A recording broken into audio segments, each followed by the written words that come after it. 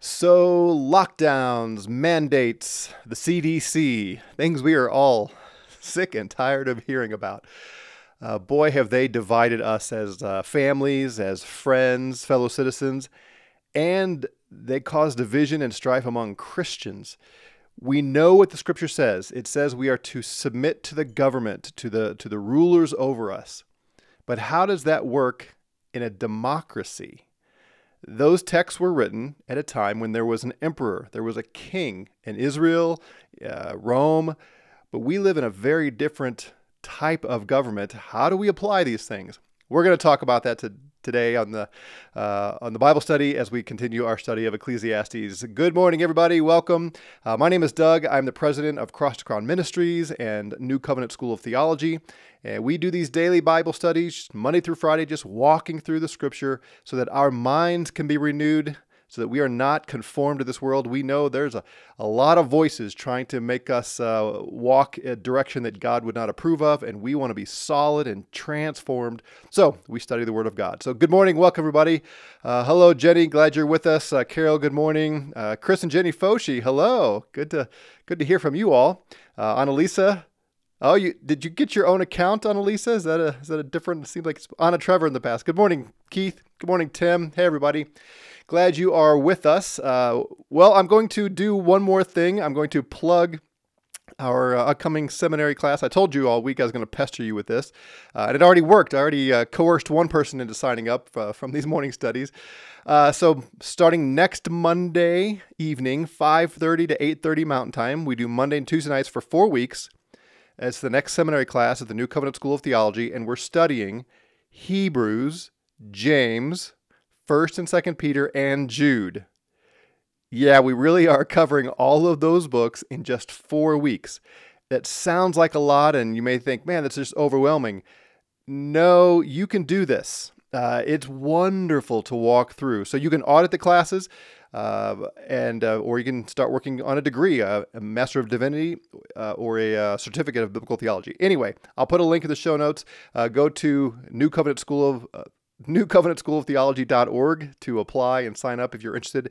And I think you will find the time is really rewarding. All right. Well, with that commercial out of the way, let us get started the right way, as we always do. Today is a good day. Today really is a good day.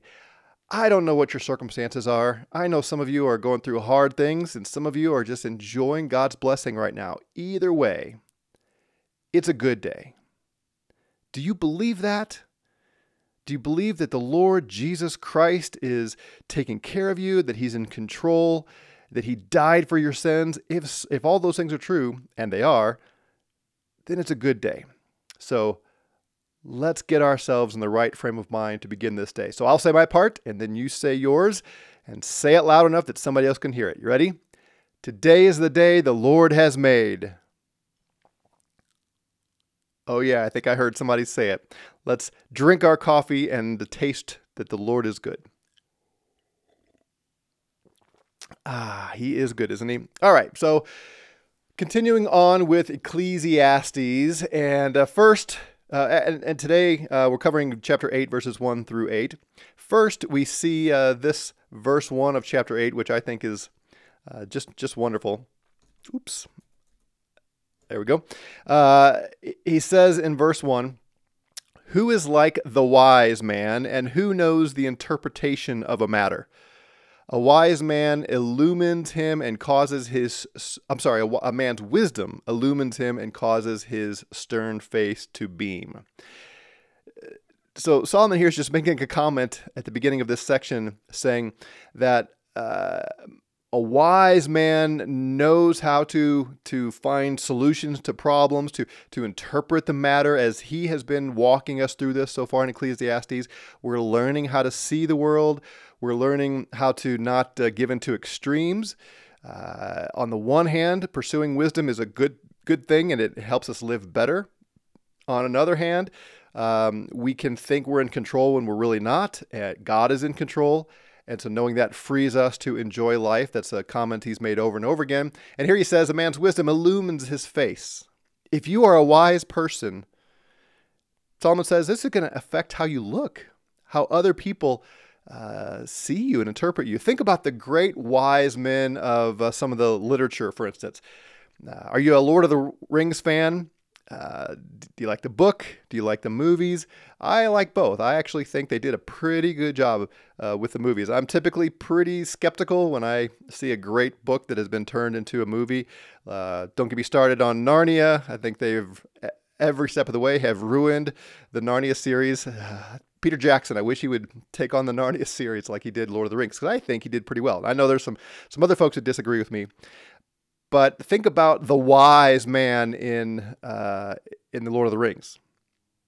It's Gandalf. And everybody loves him, and his face shines, and the screen sort of lights up when he shows up. The characters light up. They depend on him. They trust in him. They find security in him. That's what a wise man does. If you think to Star Wars, Obi-Wan, right? He was the wise sage that there's some comfort and hope and even respect from his enemies because of his wisdom. That's the kind of thing that Solomon's saying here is a man's wisdom illumines him and his face beams. So if you're wise, expect people to appreciate that and to see something in you that gives them some comfort. So then verse 2. I'm going to read the rest of the section, then kind of comment along the way, and then we'll turn quickly to application, and I'll explain why when we get there. So, verse 2.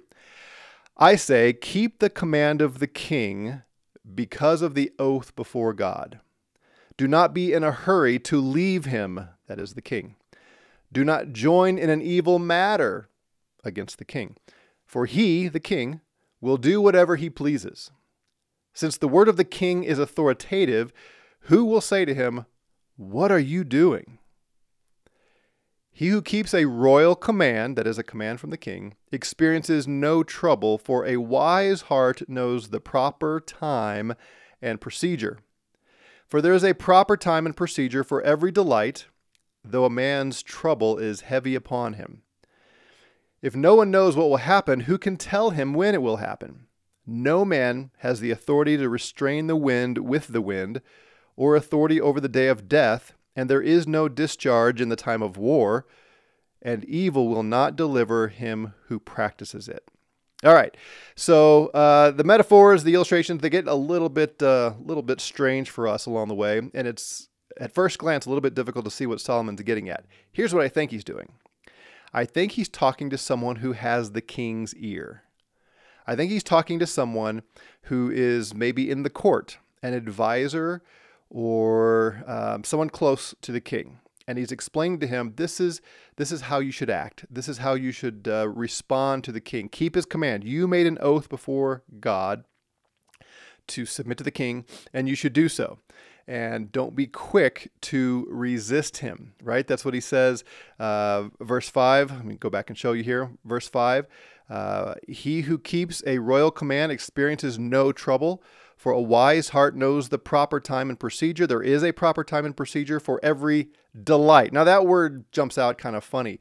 What's he talking about, delight here? Some translations translate it purpose, the things you want. There is a proper time and procedure. Judgment is the Hebrew word for everything that would delight you if you were in the presence of the king. Though a man's trouble is heavy upon him. You see here at the end of verse 6.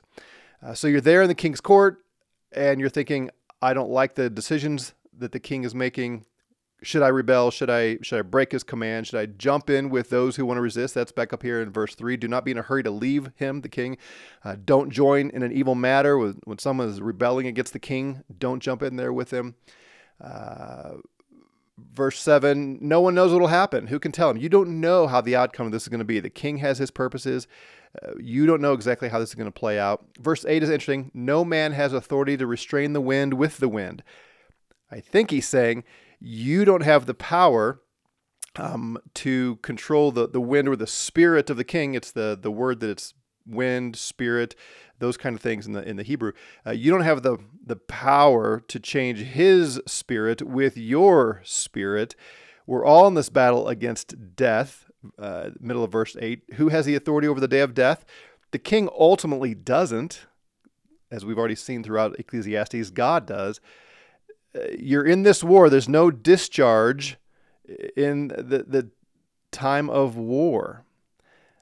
You don't get released from your duty. You're in a battle against death, and you don't get released from that battle until the highest authority releases you. That's God, not the king.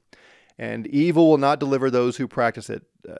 So jump in with evil people, and you're still not going to rescue you. So all of that is a little bit confusing to me. Maybe confusing is not the right word, but it's difficult to say, how do we apply this? Because we don't live under that kind of government. We live in a democracy. Here in America, we live in a constituted republic. So, and this is a good test case for us to think through how we interpret the scripture, how we apply the scripture.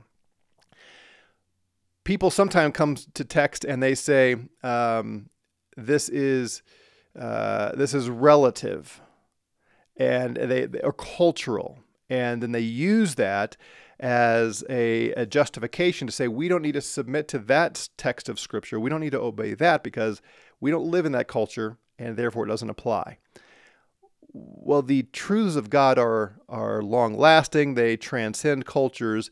And if it's a command of God, we need to submit to it and not just write it off because it doesn't seem to fit our current day. So where we're sure it's a command, we need to apply it all ways. But at the same time, there are commands, there are instructions given that take into account the cultural setting. And our goal, we have to figure out, what does this mean for us? We know there are commands given. There are commands given to kings, for instance, instructions given to kings that I'm not a king. So telling me how to rule over others as a governing authority, that doesn't apply to me because I'm not in that governing authority. Now, is there a principle there I can apply? Sure. Anyway, all that to say, we don't live in a kingship here in the West. We live according to the rule of law, at least we're supposed to. So what do we do with this text and the instructions given here in that scenario? And let me qualify a little further. Here in America, the president is not king. He may act like he is king. He may give mandates as though he thinks he's king, but he's not. We are not obligated to submit to any authoritative decree by a president that is not backed up by the law of the land. And same thing as we go down to more local levels.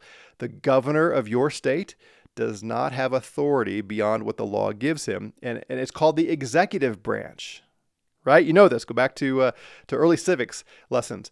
The executive branch doesn't make laws here in America. That's the legislative branch. That's Congress. The executive branch is supposed to execute those laws. So when a governor or a mayor or a president says you must submit to this, unless he is saying submit to it because Congress has passed a law, he has no legal authority to demand that you submit to his word. He only executes what the law gives him. Now, last year, 2020, this was a crazy time in so many ways. And early on, when the coronavirus was really kicking into high gear, at least that's what we were told, and the first lockdowns, shutdowns, whatever you want to call them, the 14 days, 15 days to stop the spread, whatever it was, I forget now. When those were first enacted, there was an argument that the Emergency Powers Acts and those kinds of laws gave the president the authority to mandate some of those shutdowns. Now, we can debate, and I know there's some legal debate around some of that. If Congress passed a law that said in times of crisis and emergency, the president may enact these certain things, then we are obligated to submit to those.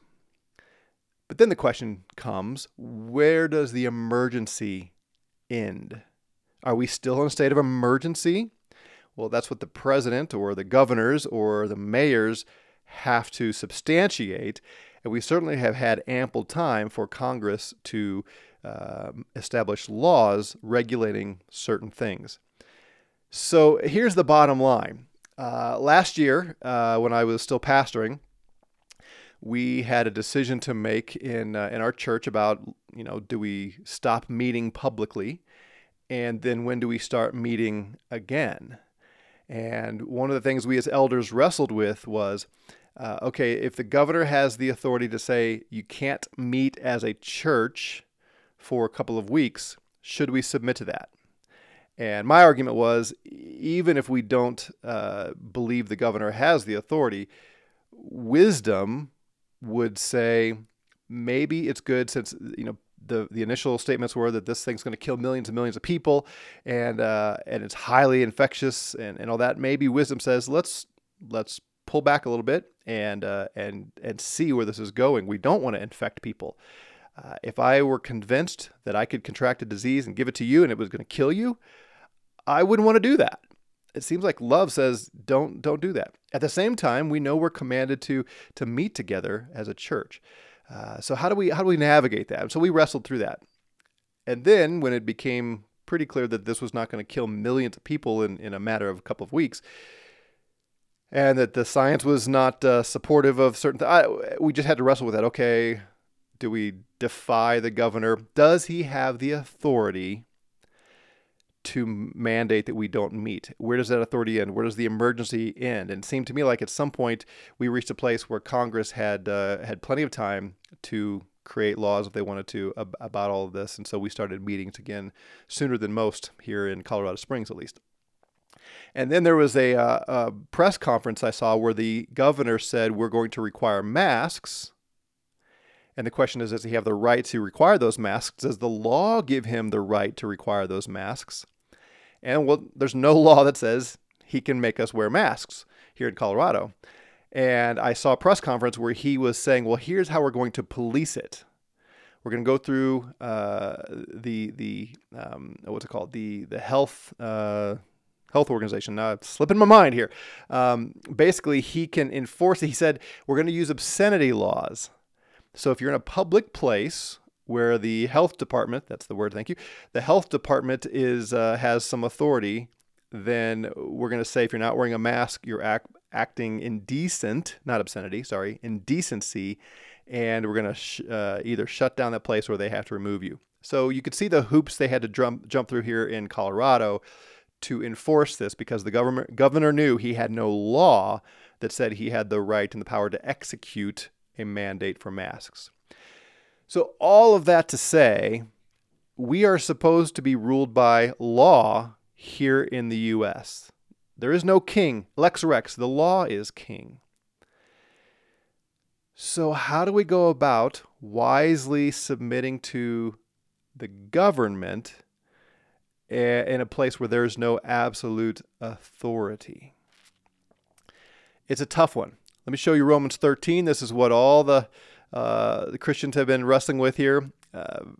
Verse 1, every person is to be in subjection to the governing authorities. There is no authority except from God, and those which exist are established by God. Now, of course, there's no dispute there. That's what it says. We have to believe that. But the question is, what is the authority in the U.S., in your state? Now, if you're in a different part of the world, I'd be curious to know what your government structure is. We are to submit to authorities. That's not in question. That's clear from the text.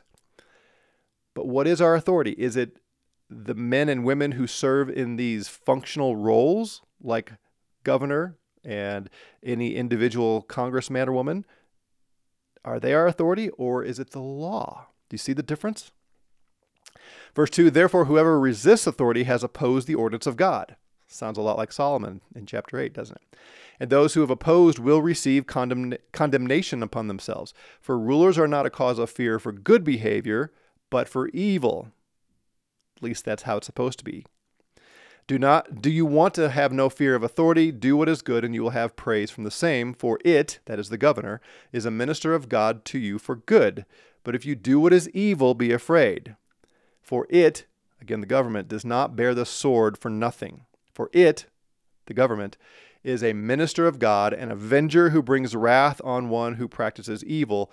Therefore, it is necessary to be in subjection to the government, not only because of wrath, in other words, not only because you don't want to receive the judgment of the government and of God, but also for conscience sake, because you want your conscience to be free, that you are submitting. For because of this you pay taxes, for rulers are servants of God, devoting themselves to this very thing. Now there's a lot that could be said there. I'm not intending to cover an entire theology of governments and all that here. I'm just trying to get us to wrestle with and to recognize that the governing authority here in the U.S. is the law, the Constitution, and the laws passed by governments, and we are to submit to them. I think that is the plain reading of Romans and the plain reading of Ecclesiastes. But when it comes to individual politicians, political entities, we're not required to submit to them. And I think this will help us. It doesn't solve every problem, but it will help us think through these things so that when we hear mayors, governors, presidents issue their commands, we don't feel guilty if we disobey them. We search out the law. What does the law say? And then willingly submit there. And this might help us even in some of the friction we have with fellow citizens, family members, and other Christians to say, okay, we all have our different perspectives. Congressmen and women have their perspectives. The president, Dr. Fauci, everybody has their perspectives on all these things. But what are we required by the law to do and submit to? I think it matters. One more thing, and then I'll see if you have any response. Jesus gave his disciples some instruction on how to deal with governing authorities that maybe you're a little afraid of. Look what he told them in Matthew chapter 10. Behold, I send you out as sheep in the midst of wolves. He's sending his disciples out among the Jews and the Jewish leaders, the Pharisees, the priests. He says, be shrewd as serpents and innocent as doves. Be shrewd as serpents. When you're out in the midst of a governing authority that is unjust and seeking to control you illegally, seeking power, that's what the Pharisees were doing. They were micromanagers. They were usurping authority. Jesus rebuked them harshly for taking matters into their hands that God had not given them authority over. He says, I'm sending you out among them. Be shrewd as serpents and innocent as doves. Now, what does he mean by that? Well, the innocent as doves, I think, is pretty simple. Doves are gentle. Don't be caught up in anarchy. It's the same thing that Solomon said in Ecclesiastes, right? Don't join in with those who are rebelling against the government. Now, is there a place for that? Is there a place for resisting, like Bonhoeffer and Nazi Germany, all that? We can talk about that some other time. But generally speaking, we're to be peaceful and not just jump into every group that's wanting to rebel against the governor and the government. Generally be innocent and be gentle with those that you disagree with. But what about the shrewd as serpents? I think what he means is know when to pull your head back. Snakes know how to get out of the way. When there's a threat coming, they jump in the rocks. They head for the grass. Don't be a fool. Don't take on the governor that has the sword when he can chop your head off. That'd be foolish. Don't pick fights you can't win. And don't be the kind of person who's always jumping in. In every generation, forever and ever and ever, as long as there's been governments, there's been rebels, there's been people who don't like it. We don't like a lot of the laws that are passed here. And I don't. There's a lot of laws I don't like. If they are sinful, truly sinful, then I have to obey God, not man. So that's sort of a underlying principle behind all of this. But there's a lot of laws that our government passes that I despise. But if they're not causing me to sin and disobey God, I'm required to submit to them. But how do we navigate all of this in a culture, in a government where we have a say, we have a voice in the laws, we have a voice in voting? There's nothing that violates these principles in my mind if we really make a big push to try to elect people who are more solid and principled in their politics. So there's a lot here that's hard to kind of unpack, and this is not going to answer everything. It might provoke some things, but at least I want to help us get clear in our mind. The scripture is very clear. We are to submit to governing authorities. We are, even when we don't like the laws. But at the same time, we need to be clear here in the U.S. about what our governing authority is. It's not individuals. It's the law at the federal level and at the state level and the local level. So let me see what thoughts you have here. Curtis says, oh, here's my goodbye from my wife. Hey, babe. Good morning. Have a good day. You too. Curtis here says, unless they are wicked, like they try to make abortion a constitutional right. Yes. So any law that forbids what God commands or commands what God forbids, we are obligated to disobey. So a command, a constitutional law that says women must get abortions, we have to defy, and we should do everything in our power to overturn the laws that make abortion legal. I think this is a major issue. It's been going on for so long, and there seem to be some cases in the works that could really do some damage to Roe v. Wade. So we need to be aware of that as Christians and get after it and see if we can have some impact there. Curtis also says, another issue I've seen is they interpret the Constitution through contemporary lenses and not through the author's intention. Yeah, that's a big debate and battle, isn't it, among politicians these days? Is the Constitution a living document, and how do we interpret it? There was a time when precedent was not the driving factor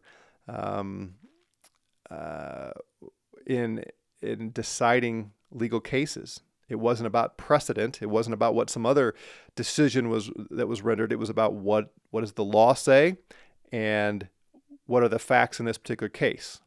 But then evolutionary theory spread to our judicial processes, and if we're all learning and growing and evolving, then the law should evolve as well, and our application of the law should evolve as well. And so starting with the Supreme Court on down, they started saying precedent, previous decisions that were made, should now play into how a judge and jury decide this case.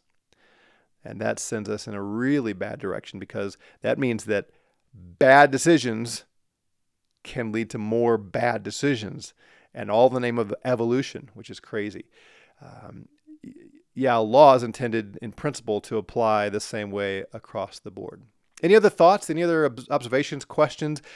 This may have raised more strife for you. I hope not. That's not my goal here. But I hear Christians really getting animated and dividing over all the stuff that's going on, the lockdowns, the mandates, all of that. And some of it is just because we disagree. And that's okay. We need to learn how to disagree in love and hear one another and strive for unity where we can, and recognize that we're not going to see everything the same. But some of it comes through confusion, because we don't really understand what the law is and what we're required to submit to. And the government, many officials in the government are doing everything they can, it seems like, to overplay their hand, to reach beyond what they actually have the authority to require. And we need to be informed citizens. As Christians, it's the right thing to do. Know the law so that we will submit to the law, but not look at any individual as though he or she has unique authority over us. They don't, beyond what the law gives them. So, all right, I'm not seeing any other questions or comments, so I'll let you chew on that. This is Thursday. Have a great Thursday, and we will come back tomorrow on Friday and look at another portion of Ecclesiastes. Grace and peace from the Lord to you today.